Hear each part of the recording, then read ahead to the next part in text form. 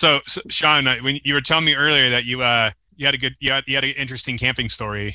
Oh yeah, well, not really interesting. It just had like basically like we I went saw a picture camping. of you holding the kebabs like it was your penis. That's Yes, that pretty was pretty great. I mean, yeah, that was the night. I mean, we all take turns making dinner. That was my night to make dinner, and I was like just basically on like whiskey and psilocybin at that point.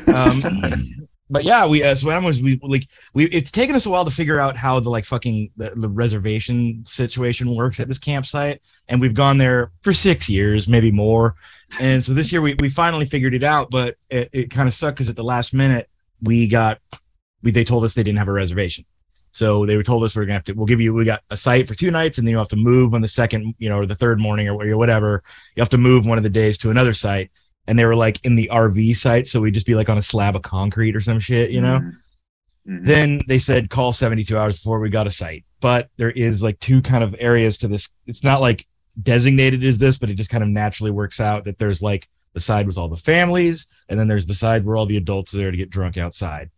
And Yeah. like some smart campers will book sites on either area, so they'll have like a big family, like all the adults will be partying over here while like a couple adults are on kid duty over in Kid Town, and or the kids are just playing and running amok in Kid Town. Yep. But, Which is the ideal. Yeah. really is. So our site is like we got lucky, we didn't have to move, but we did get planted like directly in the center of Kid Town. And one of the unfortunate kind of another unfortunate drawback, I should say, not just one of, but is it being in Kid Town, is that's also where the tweakers end up being, because they're not gonna like go and set up camp where like an adult will just scream at them. They're gonna go somewhere where they can like toe the line so much because nobody's gonna beat them up in front of their kid.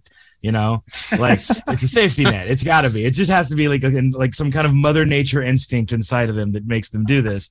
So this guy started just circling our site while we were and this was on this was actually the first day we were there. So he starts circling our site, and he just looks like one, he doesn't look good.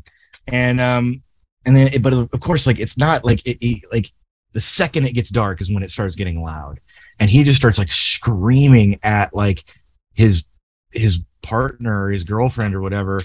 And it was like an episode of the Squidbillies basically across the way from us. And there was just we were surrounded by families. There's hella kids and like grandpa and grandma and moms and dads and kids and shit, generations of family camping around us. And this guy starts having the most fucking Shakespearean tweaker meltdown about how why is everyone always accusing him of everything, and what has he done? He hasn't done anything, and that she has such a dark heart. He screamed that a couple of times, that she and it was epic. He kept screaming it you have such a dark heart. And then of course it inevitably went to somebody needs to come fuck my girlfriend. And then he was screaming at the top of his lungs for someone with a cock to come and use their cock. And so again, we're in Kid Town. And this guy, and it's dark while camping, so I don't know what's 9:00, maybe 8:30. It's but it feels like it's midnight. And he's just fucking screaming at the top of his lungs. And then I guess the lady, his girlfriend, ran him off, and then he stormed around the campsite. So I was like, well, I'm gonna get drunk. And then I did. Around what was funny is that everyone was kind of they were the chatter around camp, oh, what is. And then mark my words, they're probably gonna fucking reconcile tonight.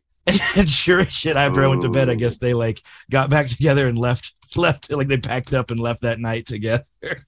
And I was a dinner theater. You should have given them a standing ovation as they drove away. There was one point when he walked by our campsite and everyone did T-Rex, don't move, you can't see. Everyone's hey, and we all really made eye contact with each other. And he tried to start talking to us, and we were sure is camping out.